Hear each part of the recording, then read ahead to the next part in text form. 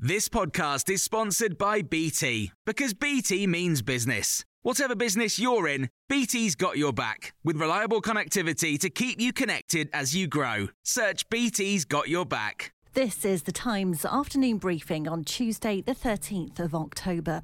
Essex County Council has asked the Health Secretary to impose tougher coronavirus restrictions on its area. It's written to Matt Hancock, requesting to be moved from Tier 1 to Tier 2 of the government's new alert system. The Conservative MP for Harwich and North Essex, Sir Bernard Jenkin, has told Times Radio why. Case rate has been doubling every 10 days for some weeks. And if you're going to apply restrictions, it were done quickly and decisively. The big constraint now is not that we think lots of people are going to die or be permanently harmed by the virus.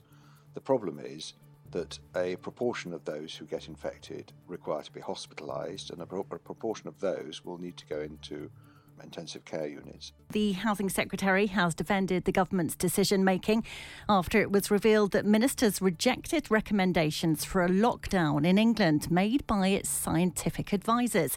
That occurred 3 weeks ago and has been revealed by the publication of minutes from the SAGE meeting. Speaking to Times Radio, Robert Jenrick described the continuing advice of the scientists as superb and denied the government's dismissing it. In September, we did take robust action.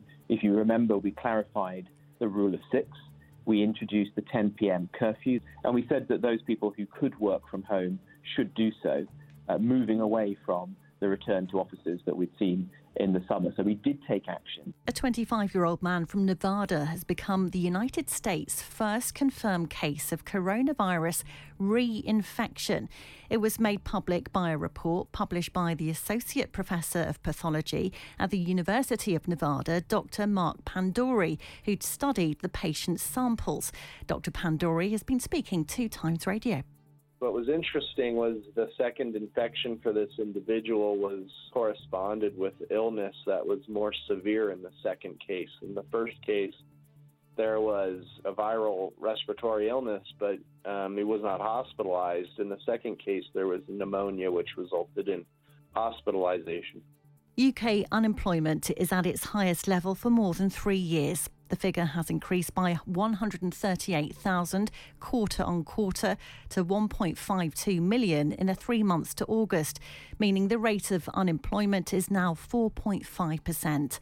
The Times business editor Richard Fletcher says it's not all as dire if you look beyond the headline. There are some sort of interesting data just below that, which is slightly more cheerful. So the claimant count rose by less than expected, and that's slightly more timely.